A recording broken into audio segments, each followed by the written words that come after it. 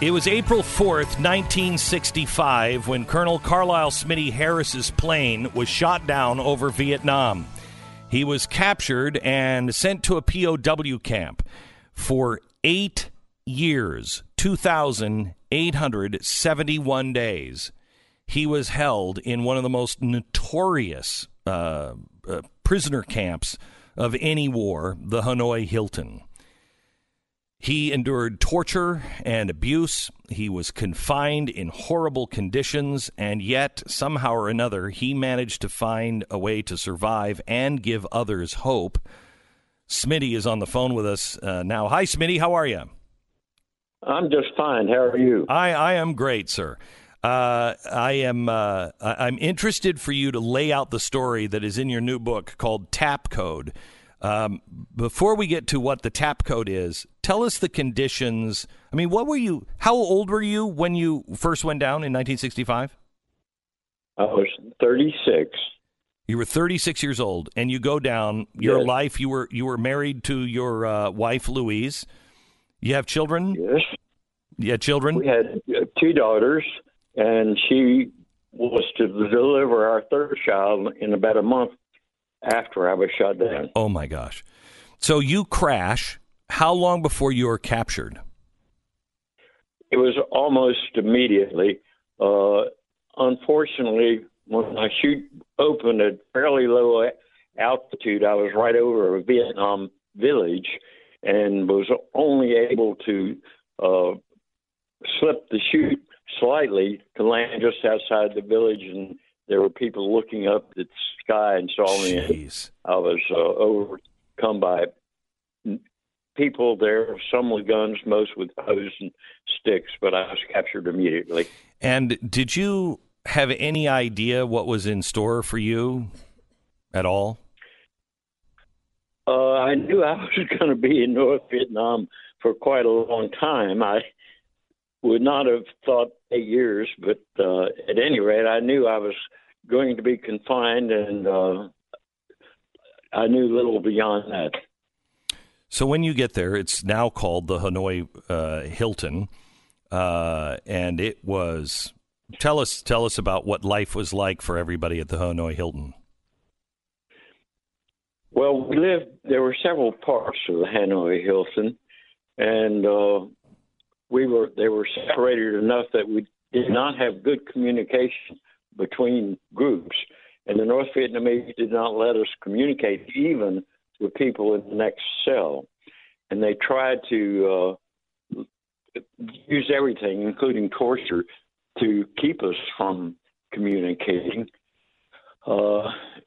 We were mostly held at first in solitary confinement, and then as the more shoot-downs were brought in, I think due to pressure of numbers, we had a cellmate sometimes. And the food was awful.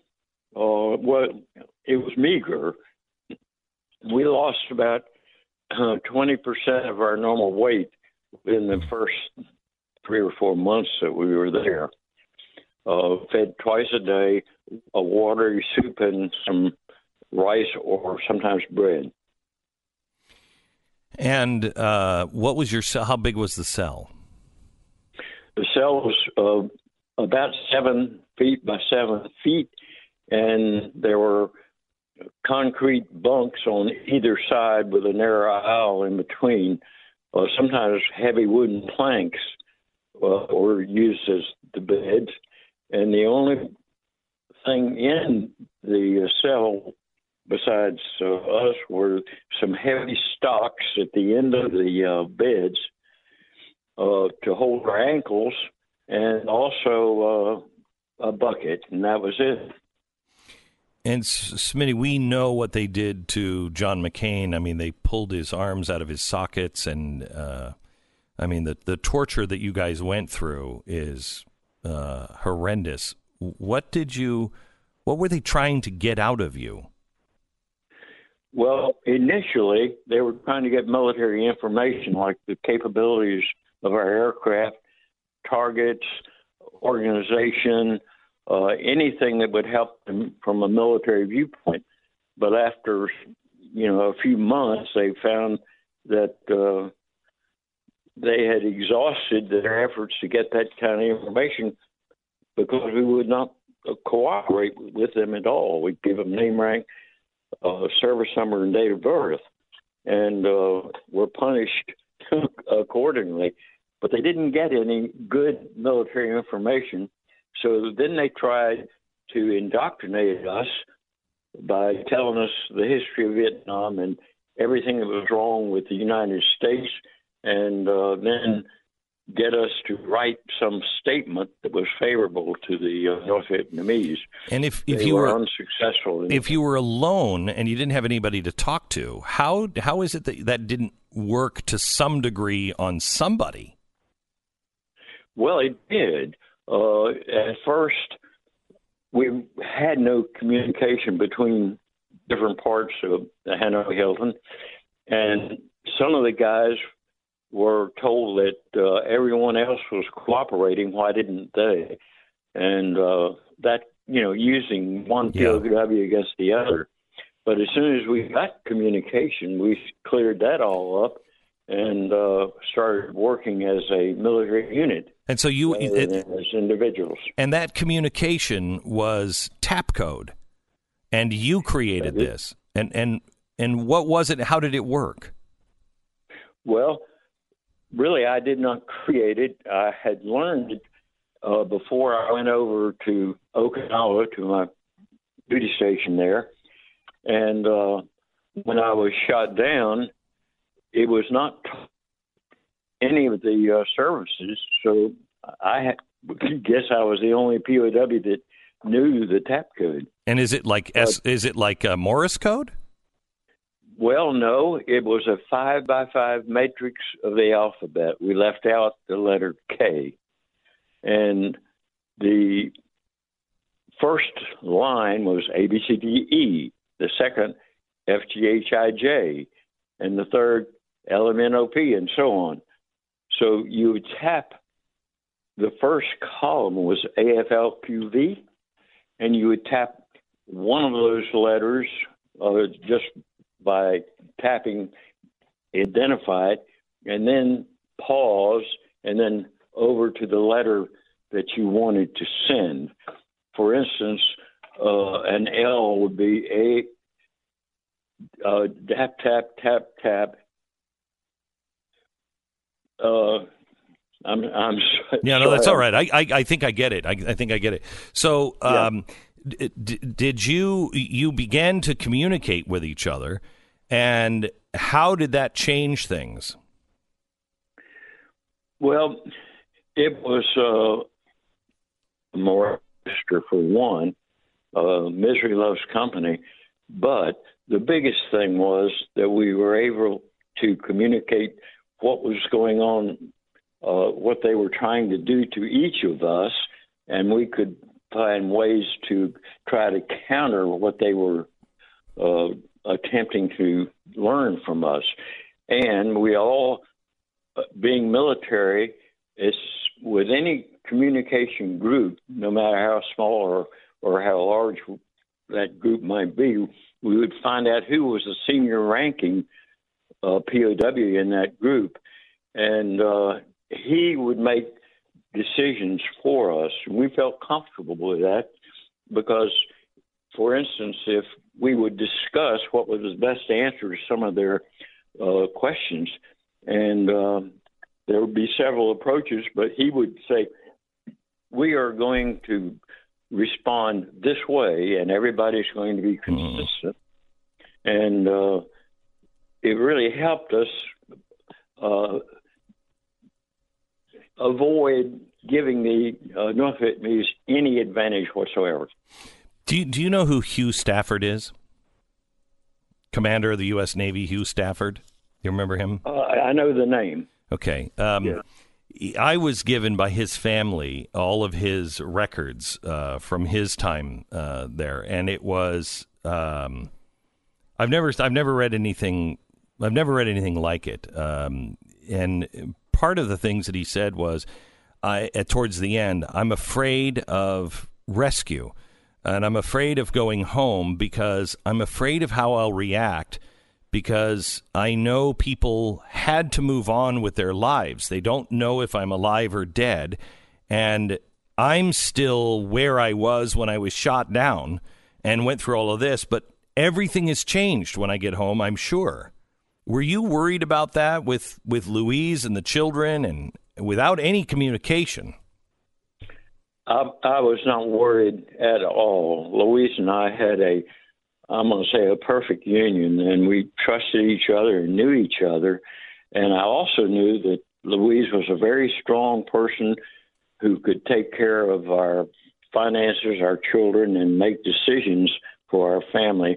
And I knew that when I came home, I would walk through the door, and it would be as if I'd walked around the block. And did she know the whole time? I know she sent 100 packages over. You only got 2. But so she knew you were there and alive. Yes, she found out in August. I was shot down in April. That I actually was alive as a POW there. But she believed from the very beginning, even though my squadron mates had seen my airplane go down in a ball of fire and did not see me eject. Smitty, my best to Louise. Thank you for sharing some of this. This book is epic. It's the epic survival tale of a Vietnam POW and the secret code that changed everything. And it really goes between his story and Louise. You really have to hear Louise's story as well, because she played a big role for all of those whose husbands were missing. And these two together are amazing. It's called Tap Code, a true story. Tap Code. It's available everywhere. Would make a great Christmas gift for people. Smitty, thank you so much. And my best to Louise. God bless. Thank you. You bet. Bye-bye.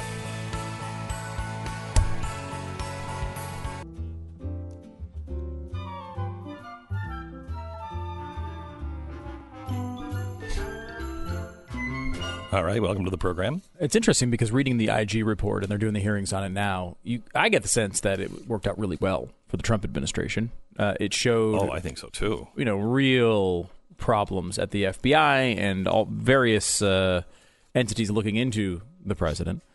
And with the exception of the headline of there was no political bias, I mean, I'm not even sure that the political bias means all that much, because if they screwed with these people's civil rights, whether it was complete incompetence or political bias, it still happened. Everybody should be fired that was involved in this, that made any of these so-called errors or inaccuracies, because there's no way, as we talked about this yesterday, there's no way that all of these things fell in one direction. Yeah. If you're going to make a mistake, you're going to make it, and sometimes it benefits one side and sometimes it benefits the other. All of them benefit against Trump. And we should point out that the political bias argument here is actually better than the alternative, which is they just do this to everybody they want to get a FISA warrant on.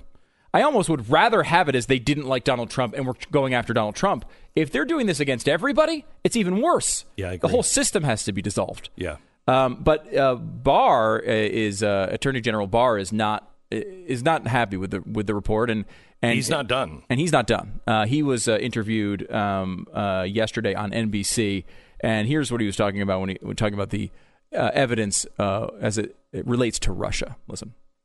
Harshest criticism yet of the FBI's investigation of the Trump campaign, Attorney General Barr said the FBI started with the thinnest of suspicions and kept pushing even after the investigation went nowhere, calling that a threat to democracy. There has to be some basis before we use these very potent powers in our core First Amendment activity.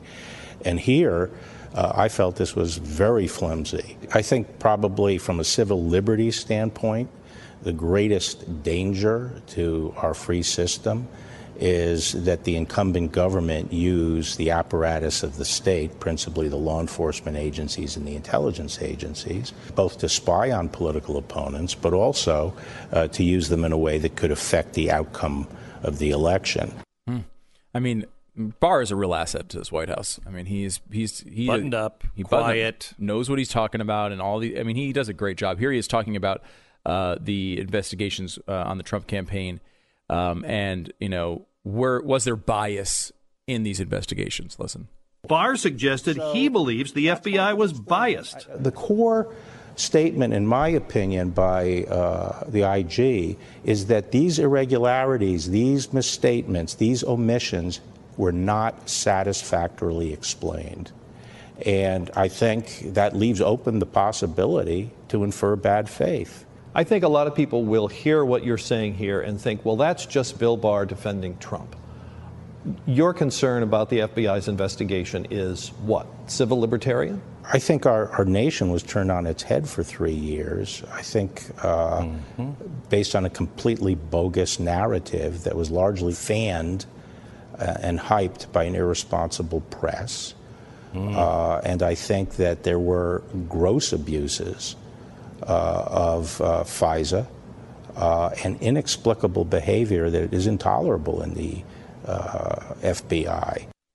The abuse that has been going on with the press and with the Democrats on this investigation, I think any more of it, and it is what we faced after FDR. FDR had so much power, and everyone just kowtowed to him. And right after he died, the House and the Senate passed a new amendment to the Constitution. You don't get that passed quickly, but it went through quickly as soon as he died. That can never happen again. It was such an abuse of power. I think we're looking at those kinds of things again. The abuse of power here with the press and the House and the parties is just obscene. This is the Glenn Beck Program.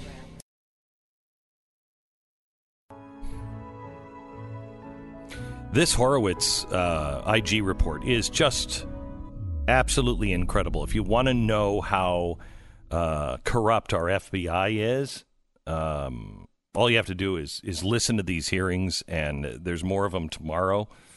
And Lindsey Graham is currently trying to get FBI agents to testify. And I think that's important. And here's why. They knew that the Russians were going to try to screw with our elections. We all knew that. We talked to you about that in 2014. Putin was clear on it. Many of his advisors were clear on it. I mean, they were talking about it on YouTube, for heaven's sakes. So we knew that they were going to try to influence the election, and we knew that all they wanted was chaos. They didn't care, really, who got in. They just wanted chaos. So they briefed Hillary extensively with, FBI higher-ups to make sure that Hillary and all the campaign knew that Russia was going to try to infiltrate, and they were also going to try to screw with the elections. They didn't give that briefing to Donald Trump, nor his team.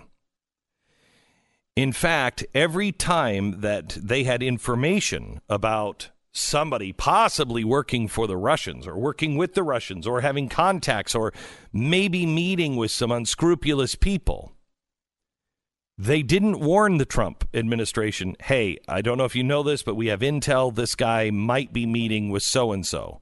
They didn't do that. In the end, they decided to send in an FBI agent to give him a minimal briefing on what Russia was doing.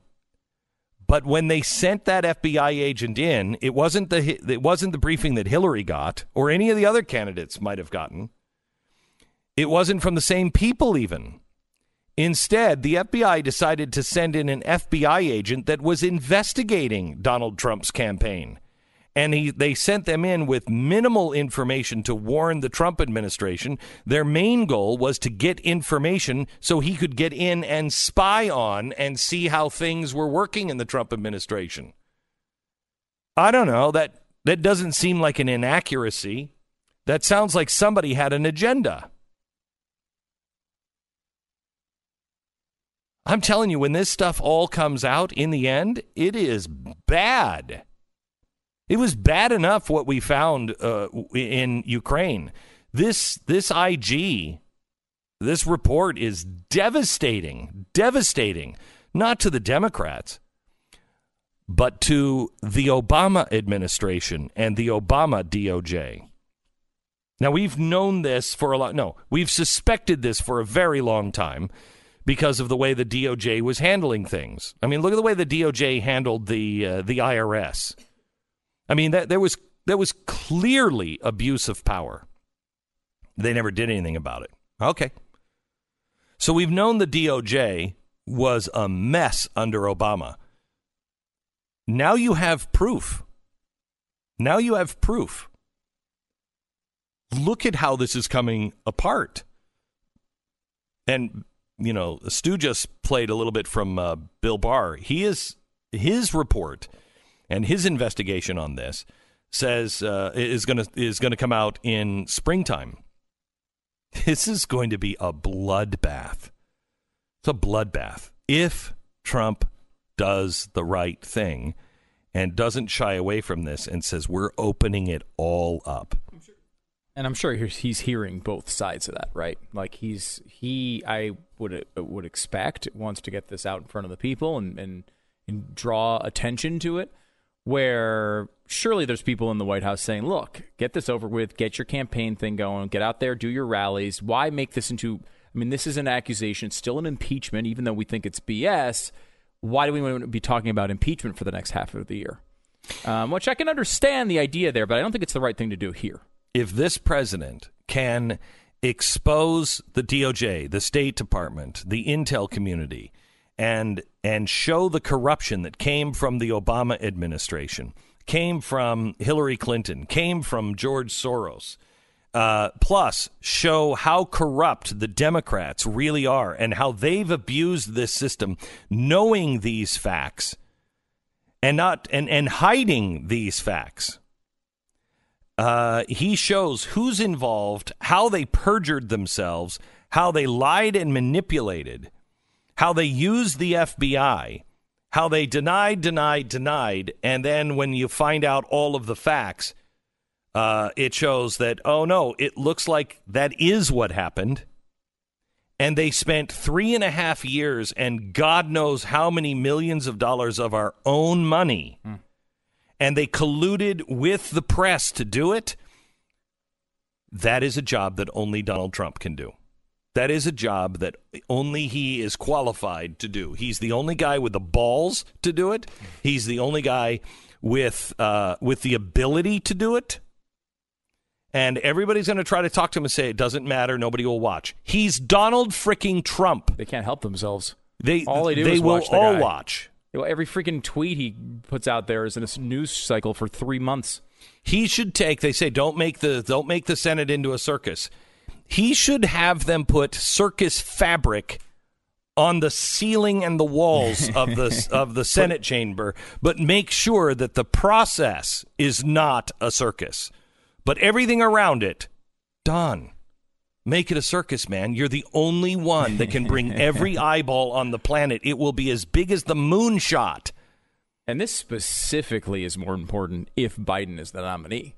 Because all of the stuff that goes around, yes, I know it's bigger than just Biden, but the fact that this would be investigated in a venue where it would be very difficult to be completely ignored, where Biden and the people around Biden and the people around Obama, because remember, the Obama White House, Joe Biden was the vice president in that White House. He's not just a candidate or a guy who has a son who is doing these things. He's very closely involved in all of this. And while it's not just about him, he's a big part of this. And he leads, he still leads in the polls. He's still the front runner for the Democrats. And if he remains the front runner, having the American people's eyes on this is even more important. And here's the problem. If he doesn't do it, it will split the American people even more, because the American people they know this isn't right. They know something's wrong. But if it's all swept under the carpet and it's just moved on and no answers are really given, it will make the Democrats and anybody who wants to use this system for their own political reasons more emboldened. It will happen again next term, guaranteed.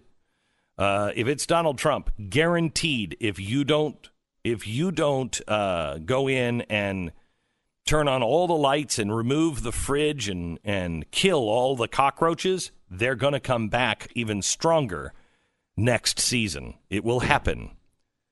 But he'll be able to do that. It will clean the DOJ up. It will clean a lot of this stuff up. And if you don't do it, the American people will go into conspiracy theory because they won't understand why. Why didn't this happen?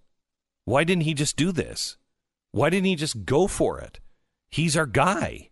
And all kinds of conspiracy theories will prop up on both sides. You think this is a real risk? I mean, I'm not as concerned about them not doing it. I'm concerned that they won't do it right, but I don't think they're just going to push this under the carpet. I think there's enough people out there that want this stuff exposed.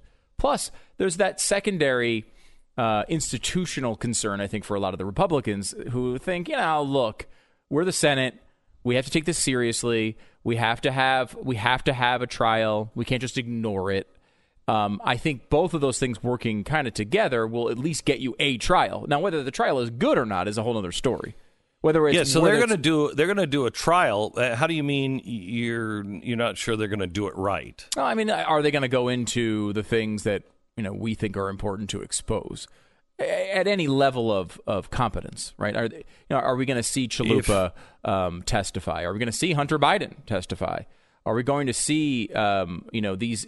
Because, again, the central point here, the thing that gets Donald Trump off the hook for all of this is proving that this is in the national interest.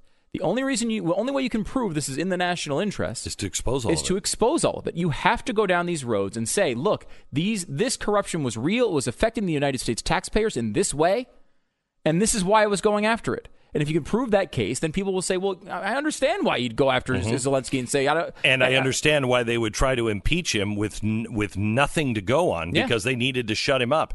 It destroys the Democratic Party. Mm-hmm. It destroys the credibility. And restores the credibility of the system because for as much of a sham as it was in the House, you have the Supreme Court justice presiding over this. So you have John Roberts presiding. I think the Senate, there's enough serious people in the Senate. They're not going to screw around with this. Now, they may not want to go into everything, and that's a huge mistake. That's why that's the thing that President Trump needs to understand. He's the only guy that can do it. He's the only guy that now has all the goods.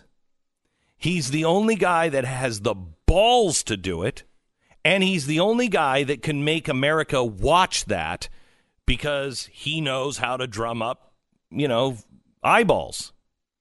Mr. President, you have a once-in-a-lifetime chance to become one of the greatest American presidents of all time. You clean this up, forget about Reagan. You begin to move into the land of the truly iconic great presidents. And you're the only one that can do it. Let them make a great case and expose all of it. All of it. And become a new great emancipator.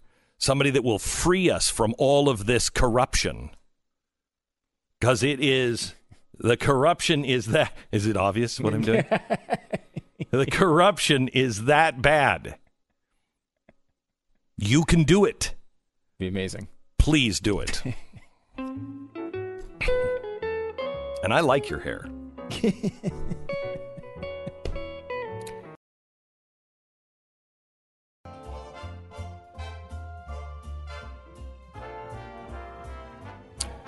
Someone is putting tiny little cowboy hats on pigeons in Las Vegas. Animal rescue workers are working now to remove them. Dateline Las Vegas. Someone, they don't know who, is putting tiny little cowboy hats on the heads of Las Vegas pigeons. And while you might be asking yourself why, one local onlooker has only one explanation. The rodeo is in town. Now, I have to tell you, my first question is not why. Someone is putting little teeny rodeo hats on pigeons, and they're flying around in these rodeo hats and landing at people's feet. Let me give you this one. The first time I saw one, I was like, oh my gosh, that's cute. Then I was like, wait a minute, how did they get those hats on there? How dare you? The first thing I would think of is how. Before why. Before why, you'd say how. How. And who. And then maybe why. I think it's quite damaging to you and your character to not assume that the pigeons did it themselves. Well, why are you not even assuming that they made a fashion choice they may identify a little bit differently than you would I have another categorize? question. I have another question. Where is this happening? And where do you get the little teeny cowboy hats? Because they're appropriately sized for pigeons. So they're not full-size cowboy. No, they're little. They're pigeon-sized cowboy hats. And look at the monitor. They're red. They're orange. They're perfect. They're perfect for the heads of pigeons. Do you think they were specifically designed for pigeons, or are they for a doll? That's a question. There's another question over who. Yeah. Now, we'll get to who because they're the only ones that can answer these questions. But, so let me read on. Mm-hmm. Hillman, the guy who said, oh my gosh, that's cute. And then, wait, how did the hats get on there? Mm-hmm. Hillman runs the animal advocacy organization whose slogan is a pigeon positive movement. Wait a minute. What? Their slogan is a pigeon positive movement? Yeah, it's a bad slogan. It's not a good slogan. But it's a pigeon advocacy group, okay, whose head of the organization saw the cowboy hats on the pigeon, and his first thing was, oh my gosh, that's cute. Okay. Well, he's being positive about pigeons. There's a lot to talk about here. He said, then I had to ask myself, who did that? Who made them? Is it going to impede their flight or attract predators? Did they glue the little hats on or tie them on? What kind of predators? Is there a bird that's attracted to cowboy hats? Are there predators that are... Well, they're red and yellow. They're bright colors. So anything, like a cat, it'll drive a cat crazy. And if the camouflage pigeon not wearing a hat is in the same area, the cat's going for the red-hatted pigeon. Red-hatted pigeon. This is the Glenn Beck Program.